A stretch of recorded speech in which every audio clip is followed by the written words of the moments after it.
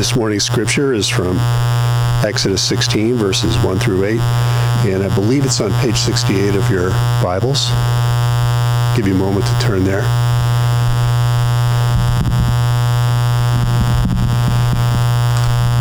They set out from Elim, and all the congregation of the people of Israel came to the wilderness of Sin, which is between Elim and Sinai, on the 15th day of the second month after they had departed from the land of Egypt.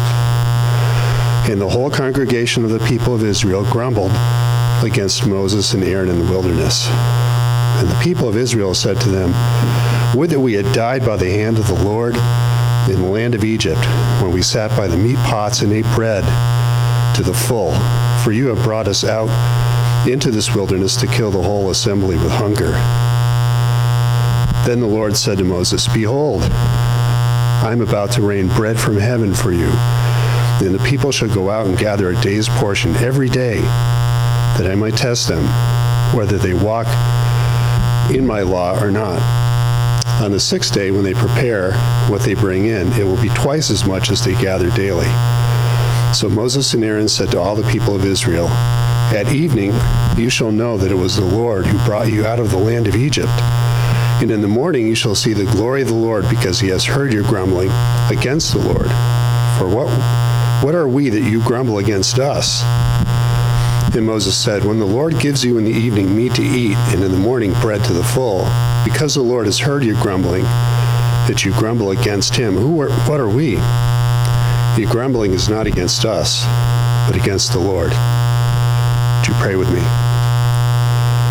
Father, thank you for your wonderful, life-giving word. I just pray that it pierces our heart this morning as we listen to the message, and that as we leave this place, Lord God, your word would not come back void, but again would teach us throughout the course of the week and through our lives. We thank you in Jesus' name. Amen.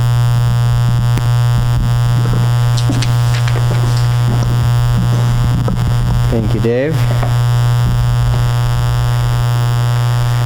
Well, good morning.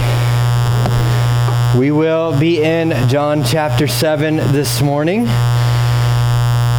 Changed it up a little bit this morning to get a background verse and some things that are alluded to in our text in John chapter 7. We have a long and hard passage this morning to understand. So thanks, Dave, for starting us off in the book of Exodus. Our text this morning, it connects to what we saw last week and also to what we will see next week. As you may recall from last week, for those of you who were here, the crowds were coming to Jesus. The crowds were asking things of Jesus, for tangible things, for things that they wanted for themselves. That will continue this morning, and we will transition our time into the Jews jumping into the scene, and they have hostility towards Jesus. And next week we get to look forward to is we'll see what the disciples' response was to the things that Jesus said, the children of God, which would be hopefully our response to Jesus. And so this morning we will see that the plan of God is the love of God sends the Son of God to satisfy the wrath of God so that you and I can become children of God. So will you pray with me as we jump into our text in John chapter 6. Father, incline our hearts to fear your name. Open our eyes that we might behold wondrous things from your word this morning. Would you unite our hearts to fear your name and satisfy us this morning in your love? Would your words come out of my mouth to penetrate hearts so that we might be transformed and conformed more to the image of your Son. We pray this in Jesus' name. Amen. So let's pick up in our text this morning in John chapter 6, verses 22 to 23. That's where we left off last week. As you might recall, Jesus had gone across the lake, and the crowds began to wonder where he has gone. On the next day, the crowd that remained on the other side of the sea saw that there had been only one boat there. and that Jesus had not entered the boat with the disciples, but that his disciples had gone away alone. Other boats from Tiberias came near to the place where they had eaten the bread after the Lord had given thanks.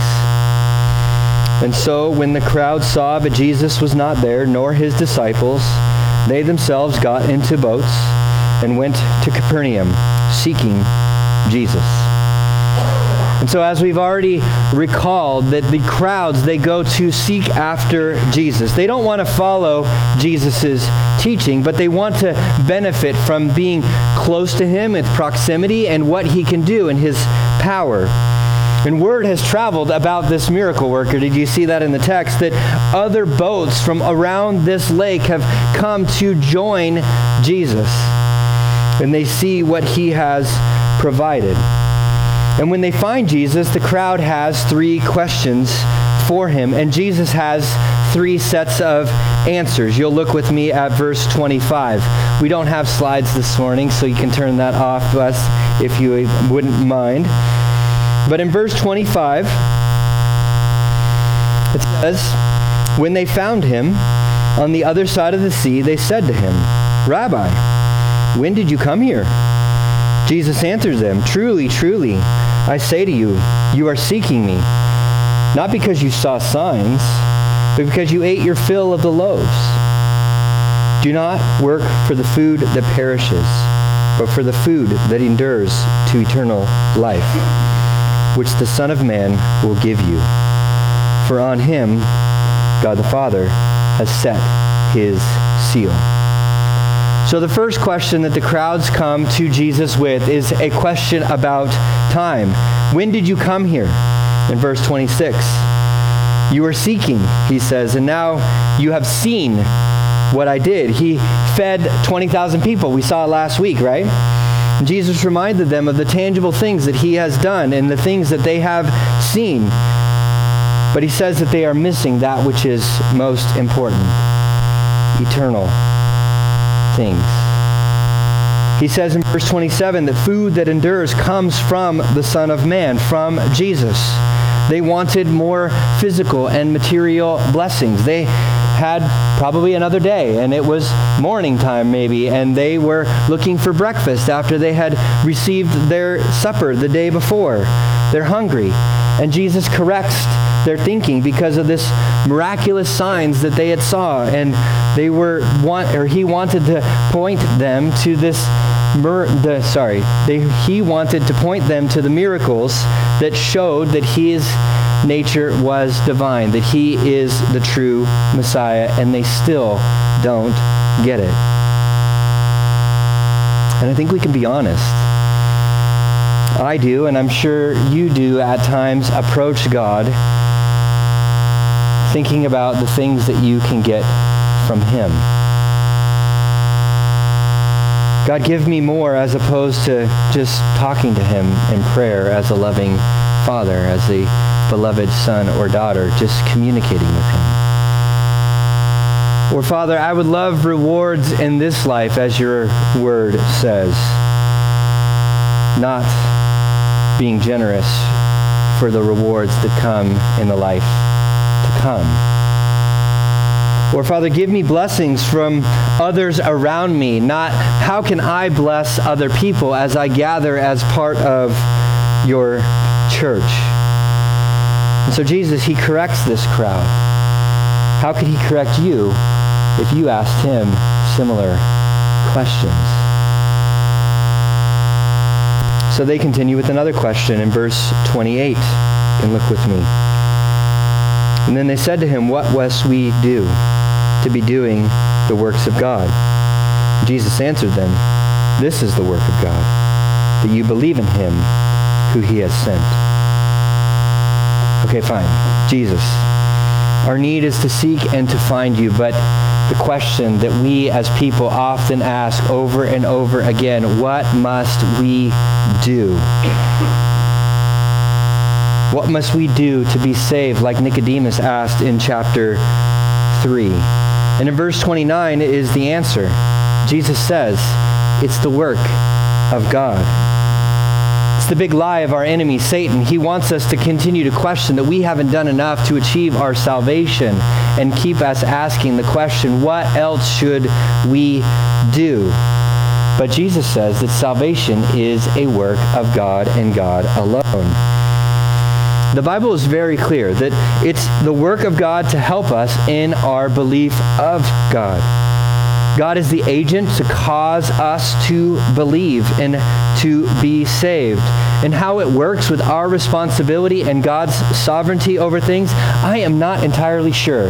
But the Bible is clear that it is a work of God to save us, where we are responsible to believe, but God, in His mercy and His grace that we just sang, gives us the ability to believe. It's not a pull yourself up by your bootstraps. It's not, I'll figure out a way to get this done. It's not, you have to be perfect. It's simply believe. It's a work of God. And when it's about our role, when we are frail and when we are weak, and then we eventually fail, we are reminded that it's a work of God, that God never will fail. God requires faith, but He also provides the ability for us to believe. Faith in the one that God sent, His Son, the ones the crowds are seeking, the ones whom they are speaking to right now in the text. When it's up to us to save ourselves, who gets the glory? When it's the work of God to save us, who gets the glory? And so your own walk with Jesus, who is getting the glory? And so no matter how much you try, you cannot save yourself. No matter how much you give to the church, it will not save you. No matter how much you serve or read your Bible or fellowship with other Christians, it won't save you. Where God initiates our salvation, He accomplishes it, He secures it, and all those other things are a response in love to our loving Father who has given us so much. And so answer number one, we need that which is eternal. Answer to question number two is that salvation is a work of God, and like I said, they have a third question. It's in verse 30. And so they said to him, "Then what sign do you do that we may see and believe you? What work do you perform? Our fathers ate the manna in the wilderness, as it is written, He gave them bread from heaven to eat." Jesus then said to them, "Truly, truly, I say to you, it was not Moses who gave you the bread from heaven, but my Father who gives you the true bread from heaven. For the bread of heaven is He who comes down from heaven and gives life to the world." They said to him, "Sir, give us this bread always." You kind of frustrated like me as you're reading this? You're like, hello, they want more of Jesus. They want more signs. They just saw Him feed 20,000 people. They probably heard that He had walked across the lake to join them. They know that He turned water into wine, that He raised a cripple that was beside the lake or beside the pool. They wanted more spectacular signs from Jesus. They didn't want Jesus. The crowd is continuing to ask the same sorts of questions over and over again, where Jesus is not enough for their hard hearts, and so they want Moses. But Jesus is a greater Moses, as we saw last week. Jesus provides a greater Exodus. Jesus provides a greater Passover. And they are utterly blind to Jesus standing right in front of them. Their response at the end in verse 34 is kind of funny. "Sir, give us this bread always." They still don't get it. They were looking for this continuous stream of bread to satisfy their appetites. They were missing the continuous stream of provision that satisfies their eternal longing and spiritual hunger. And that stream is right in front of them. In John chapter 4, after Jesus was visiting with the Samaritan woman, and he told her that this everlasting water could be provided from him. Something almost verbatim happened in John 4:15. When this woman heard what Jesus had said, she said this, "Sir, give me this water so that I will not be thirsty or have to come here to draw water." As they said this passage this morning, "Sir, give us this bread always." This crowd, they want to continue to receive from Jesus. They don't want to receive Jesus himself. But it's only the ones who receive him, who believe in his name, who are to become children of God, as we saw in chapter 1. And so friends, go to Jesus. Ask him for things, but don't miss him in the process. Be intrigued by the things of God and what God does for his people, but don't miss what he does in his people and for his people, as we'll see in the coming weeks for Good Friday and Easter. And so as we sung this morning, he has more and more grace for these folks that continue to not get it, who continue to question. But I think we do the same thing, right? When we don't understand, when we don't question, when we don't believe, when we don't follow, he still loves us just like he loves this group of crowds that are asking him more and more questions. He could just say, "Forget you," and move on, but he still engages with them. And he explains himself even more, because the plan of God is that the love of God sends the Son of God to satisfy the wrath of God, so that you and I could become children of God. Look with me at verse 35 as Jesus continues to give them grace and communicate with them. He said to them, "I am the bread of life. Whoever comes to me shall not hunger, and whoever believes in me shall never thirst. But I said to you that you have seen me, and yet do not believe.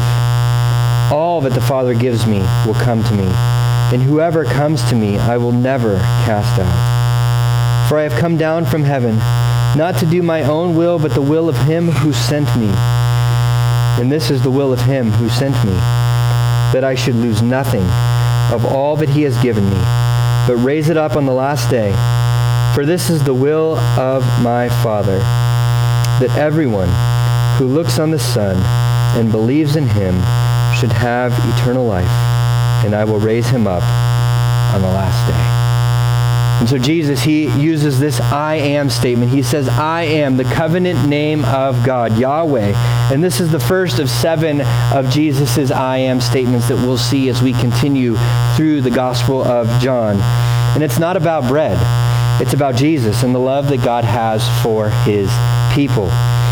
To eat and drink of this eternal, everlasting, excellent water and bread is to believe in Jesus, the covenant God of the Old Testament, the work of God in our lives. And it's grace for Jesus to keep talking to these people, keep asking the same questions. But it's also grace that he provides what we truly need, especially when we don't want the giver of the gifts in the process. And in verse 36, Jesus calls out their unbelief. And they're seeing, they're still not believing. In their seeking of miracles and signs, they are not seeking after God. But Jesus still calls them to believe. And in verse 37, it's the hinge verse of this communication that Jesus is having with the crowds. Recall those questions that we had visited, those first 3 that they had said, and then what Jesus' response to those questions were. When did you come? What should we do? What have you done? Again, it's all the work of God, and Jesus just wants them to believe. The Father, he works our salvation. He causes Christians to believe, and Jesus, he says, will never, ever turn us away. Because it's the plan of God, is that the love of God sends the Son of God to satisfy the wrath of God so that we could become children of God. Where the Father initiates our salvation and we remain his children forever. Let's read verse 37 one more time. All that the Father gives me will come to me, And whoever comes to me, I will never cast out.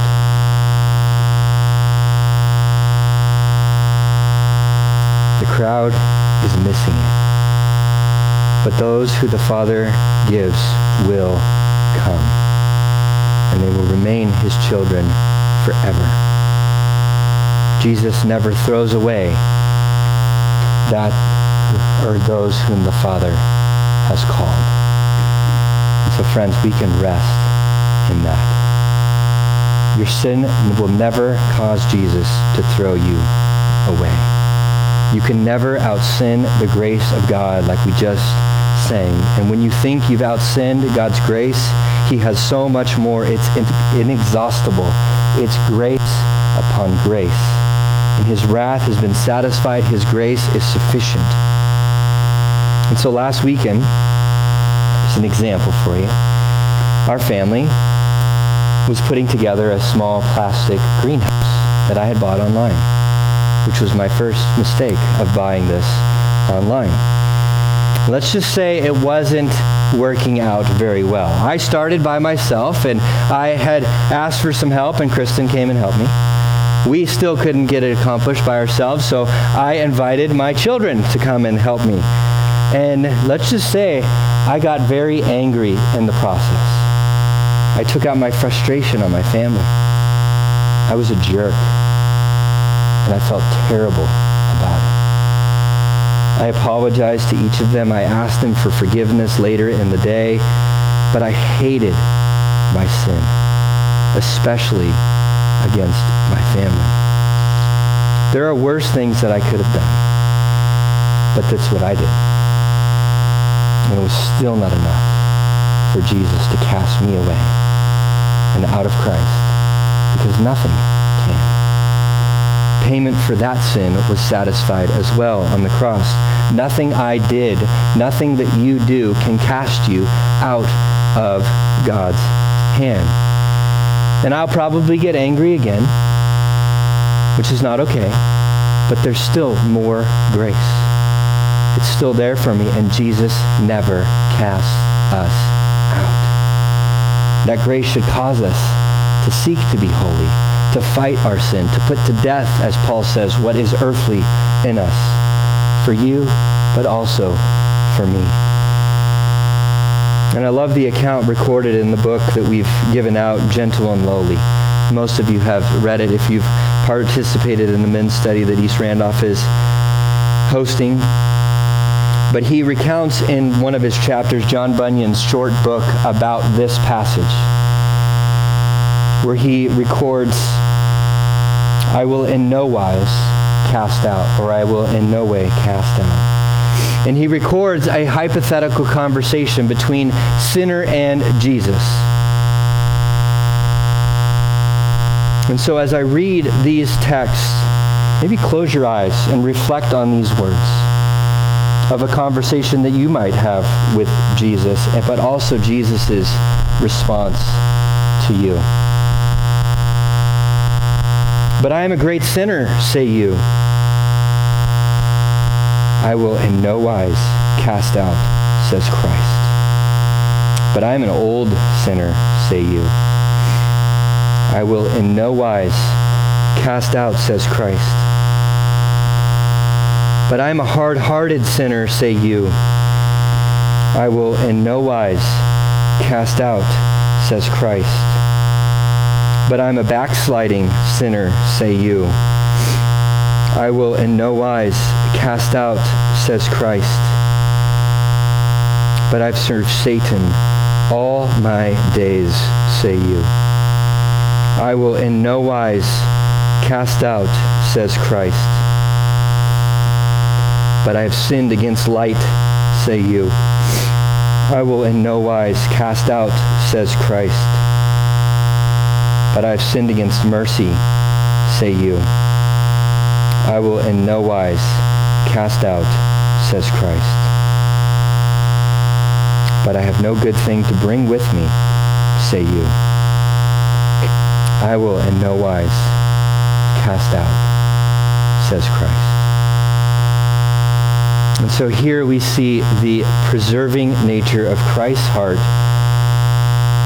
Sinners like us are limitless in our capacity to perceive reasons for Jesus to cast them out, aren't we not? We are factories, as the author says, of fresh resistance to Christ's love. But he says as well, we cannot present a reason to finally close off his heart to his sheep, because no reason, friends, exists. And so even in our objections, even in our doubts, even in our sins, nothing can threaten the true promises of God's word for you and for me. No reason exists where God would close off his hands to us and throw us away, because he has satisfied our sin in his Son on the cross. And we are now sons and daughters of God ourselves.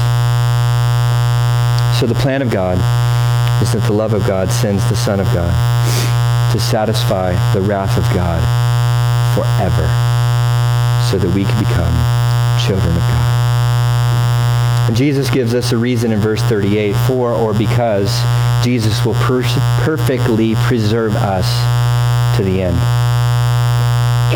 to those whom the Father has given. And in verse 39, he says he will not lose anyone. He's reiterating the things that he has already said.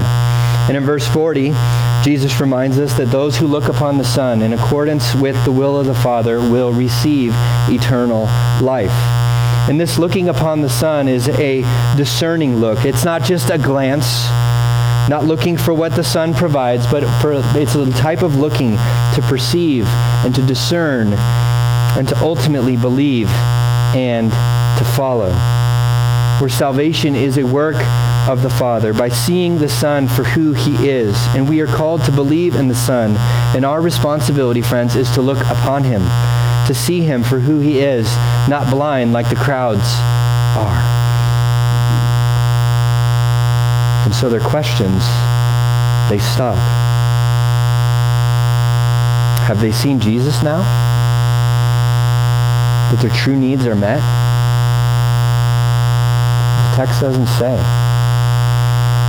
But seeking after gifts, I think they've finally seen for the first time the gift giver that's right in front of them. And I think they're silenced. But we have some other friends that join the scene. The Jews come in, and their response is a bit different. Let's look again at verse 41. So the Jews grumbled about him, because he said, I am the bread that comes down from heaven. They said, is not this Jesus, the son of Joseph, whose father and mother we know? How does he now say, I have come down from heaven? And Jesus answered them, do not grumble among yourselves. No one can come to me unless the Father who sent me draws him. And I will raise him up on the last day. It is written in the prophets, and they will all be taught by God. Everyone who has heard and learned from the Father comes to me. Not that anyone has seen the Father except he who is from God. He has seen the Father. Truly, truly, I say to you, whoever believes has eternal life. I am the bread of life. Your fathers ate the manna in the wilderness, and they died. And this is the bread that comes down from heaven, so that one may eat of it and not die. I am the living bread that came down from heaven. If anyone eats of this bread, he will live forever. And the bread that I will give for the life of the world is my flesh. And so we've seen the crowds, they come and they question and they seek these answers. And Jesus answered them. He appealed to them. And these Jews, the non-believers, not just like the crowds, they start grumbling. And as we've seen over and over again in the Gospel of John, the Jews are not Jesus' friends. And the idea of grumbling would immediately have brought up the idea for these Jews of the Jews in the Exodus, like we read this morning. God had grace on the Jews, though, in the desert. Jesus has grace for the Jews standing in front of him and are grumbling. And he addresses their need as well. That Jesus provides the food that satisfies all hunger, water that satisfies all thirst, and salvation that satisfies all of their bondage and our bondage to sin. Where he was talking to the crowds, but the Jews, they want to get in on the discussion, and they are grumbling. And I want to kind of say, as I'm reading this text, can you guys just mind your own business? You're complicating the things that are going on here. And the Jews, they doubted Jesus' divinity. They talked about his stepfather, Joseph. He's Joseph's son. We know that guy. He's not God. And in verse 42, it shows us that are just as blind as the crowds. But Jesus again takes time to speak to these grumblers, to speak to these Jews who are blind but are hostile to him. And this grumbling was not just insulting, but it was dangerous. Where Jesus reminds them of God's hand in all of this, like he corrected the crowds, but at this time, again, it's God's work. In verse 44, no one can come to me unless the Father sent me draws him, and I will raise him up on the last day. The crowds maybe were reminded that they would be never cast out. The point of that text that Jesus is saying is Jesus is confronting their unbelief from the Jews, that they are not part of those who God will raise up in the last day. Where we are born into sin, we are morally unable to receive the gospel by faith without the grace of God in our lives. And one must overcome our sin to even respond and to believe. And the Holy Spirit is the one who brings about the regeneration in our hearts to believe and follow. And in verse 45, he says, everyone who has heard and learned from the Father comes to me. And what this doesn't mean is that everyone who hears the gospel will automatically be a Christian. If you have kids, you know it's one thing to hear, but it's another thing to listen, to obey. To hear and learn from God does not mean that we actually see God, but rather to hear, to understand, to believe, to learn, to apply these things and follow according to what God has said in his word. Simply put, it's hearing, it's learning to believe. And Jesus says in verse 47, truly, truly, I say to you, whoever believes has eternal life. For not everyone is saved, but only those who believe are the ones who are saved. Where seeking is great, but it's not enough until one believes.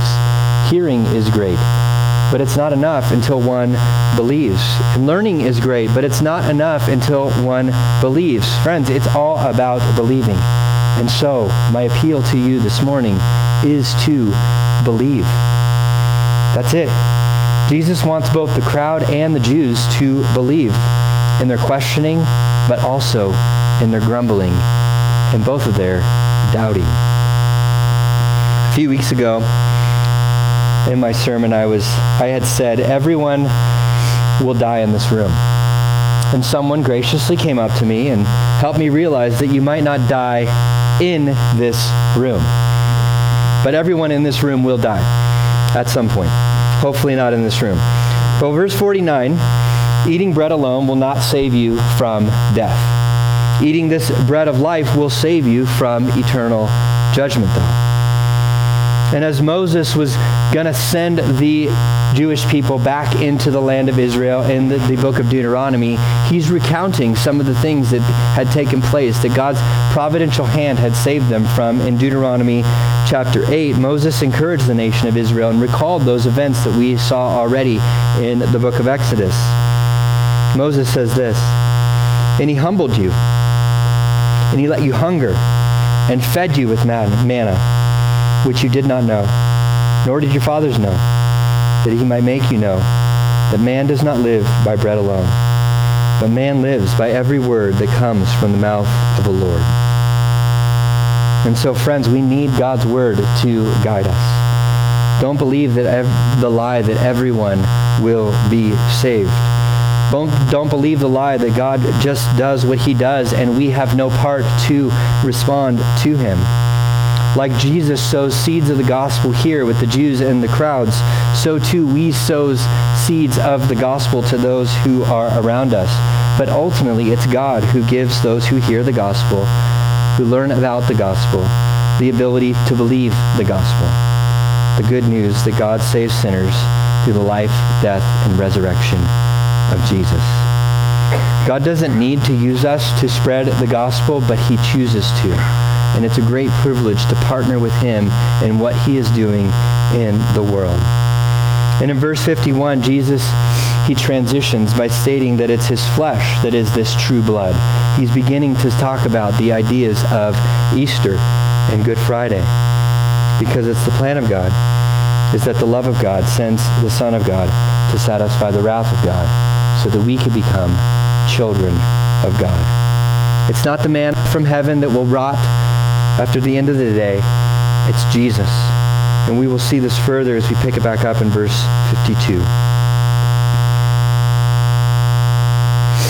The Jews then disputed among themselves, saying, "How can this man give us flesh to eat?" And so Jesus said to them, "Truly, truly, I say to you, unless you eat the flesh of the Son of Man and drink his blood, you will have no life in you. Whoever feeds on my flesh and drinks my blood has eternal life, and I will raise him up on the last day. For my flesh is true food, and my blood is true drink. Whoever feeds on my flesh and drinks my blood abides in me, and I in him. As the living Father sent me, and I live because of the Father. So whoever feeds on me, he will also live because of me. This is the bread that came down from heaven, not like the bread the fathers ate and died. Whoever feeds on this bread will live forever." And Jesus said these things in the synagogue as he taught in Capernaum. And so Jesus, he pronounces that his body would be given for all. And the Jews, they become antagonistic. They start to push even more. They cannot believe. They can't understand. They aren't hearing. And the identification with Jesus' flesh as the bread, it was just too much for them to handle. They aren't just grumbling anymore. They're debating. They're disputing with each other. They're disputing and debating about Jesus. And they think that argument and debate over Jesus and heavenly things is going to solve the world's problems. But the problem is that of sin. And so Jesus pronounced the truth, but they are also perplexed. Jesus has promises for them, though. Eat and drink, he says in verse 53, is a promise. He does not mean that we would eat his body literally and drink his blood literally. Church never has done that. But satisfaction for their real spiritual hunger, for their real spiritual thirst, only comes from Jesus. He's the true food. He's the true drink that we all long for. And it's by that we receive eternal life in verse 54. And in verse 56, he says that whoever feeds and drinks on him, who reminds themselves of the longing for Jesus, is he who remains and abides in Jesus. This idea of abiding is not a normal term that we use in our vocabulary, but it's an idea of remaining or resting or persisting in Christ. We'll get more of that in John chapter 15 in a couple months. But abiding is a sign that we are in Christ by how we live according to what God's word says. It's continuing to feed and to drink from the well that never runs dry. And as Christ remains in us, we abide in him because he never casts us out, because it's a work of God. And that which Jesus starts, he will bring to completion, to the end. And so do you see the way that God works, but also we work in the process, where we have a responsibility to believe. We have a responsibility to abide. But they're both a gift of God, and God works to help us to maintain that. And believing in Jesus' life poured out for the world is that authentic foundation, that firm foundations. It's a cornerstone for our motivation and for our endurance as Christians, where Christ works in us and we work ourselves into Christ. And it's a mutual abiding. It's a mutual fellowship that we have with Christ. Where Paul uses these words in Galatians 2:20, where he says, I have been crucified with Christ. It is no longer I who live, but Christ who lives in me. In the life I now live in the flesh, I live by faith in the Son of God, who loved me and gave himself for me. Jesus gives the Jews one more reminder.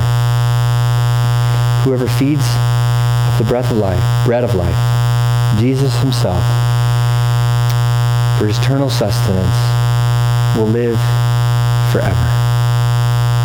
Those who abide in Christ and Christ in them, who don't have a superficial faith like the Israelites in the deserts or the Jews who were grumbling before him or debating, will live forever. Jesus gives life where death reigned in Exodus, with temporal satisfaction, but most importantly, as he says here, with eternal salvation. Because it's the plan of God, that the love of God sends the Son of God to satisfy the wrath of God, so that we could become children of God. Some will question this. Some will grumble about this. Some will dispute this and debate this. But what will you do? Reflect this week on your posture towards the words of Jesus. These are hard things. Next week, we'll see the disciples' response to these hard things. And it's different than the crowds. It's different than the Jews. I'd encourage you to spend some time reading the passage that will be in next week, starting in verse 60 through the end of the chapter. And I look forward to worshiping with you all as we reflect on that together. Would you pray with me?